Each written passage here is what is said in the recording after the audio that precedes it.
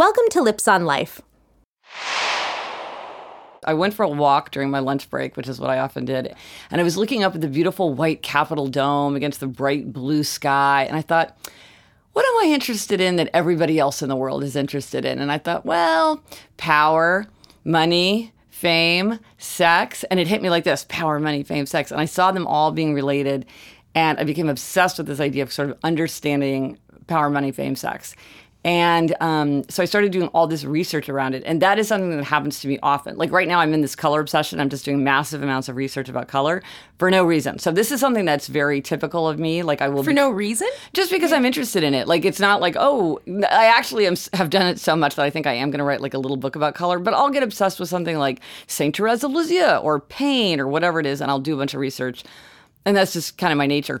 So when I started doing this, I was just doing all this research and taking all these notes. But then it was just getting bigger and bigger and bigger and taking up more and more time. And finally, it occurred to me, this is what a person would do if they were preparing to write a book.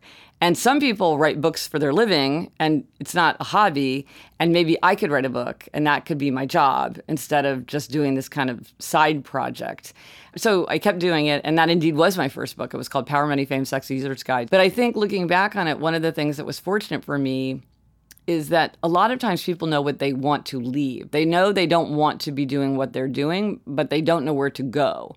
Or maybe they know that they would like to be a writer, but they don't really know what they would write or how they would do it. I was fortunate because I'm obsessed with an idea. I have like 500 pages worth of notes, and I want to write this book. And I had a real vision for it. And so that made it a lot easier. It wasn't even so much that I wanted to leave where I was, but that I just desperately wanted to get to this other project and do it full time. So I was working on that book sort of as a side project. And then I went to work at the Federal Communications Commission for like 18 months. And then my husband and I met him at Yale Law School. So he was also a lawyer. We both decided to leave law at the same time. We moved from Washington, D.C. to New York. We stopped paying our bar fees, and we both switched careers. So I moved to New York, and I was like, now I'm going to try to become a writer. And I had bought a book called something like How to Write and Sell Your Nonfiction Book Proposal, and I literally followed the directions. They were like, this is what you need. This is what should be in your proposal. So I was like, okay. But of course, now there's all this stuff online. There's so much more information. But at that time, I was like, well, I guess this is how you do it. So that's what I did. That makes it sound so much easier than it was, but that was basically what I did. That's incredible. So you were doing that full time when you moved to New York? And did you have something else to support you, or you just said, I'm going to go for it? Well, at that time, I had already basically prepared the proposal, so it was really just getting an agent. So I sold the book very soon after we'd moved, because I was working on it all during that period, the proposal and the note-taking. I hadn't actually written the book, but I had done enough to sell the book. Wow. To get an agent. That's great. What year is this?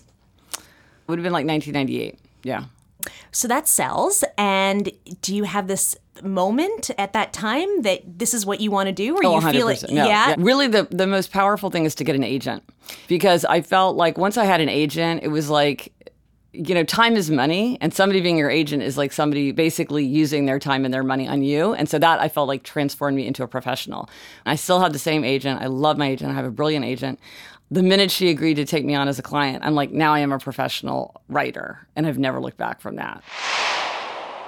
This is Jessica Lips with Lips on Life. Thank you for listening.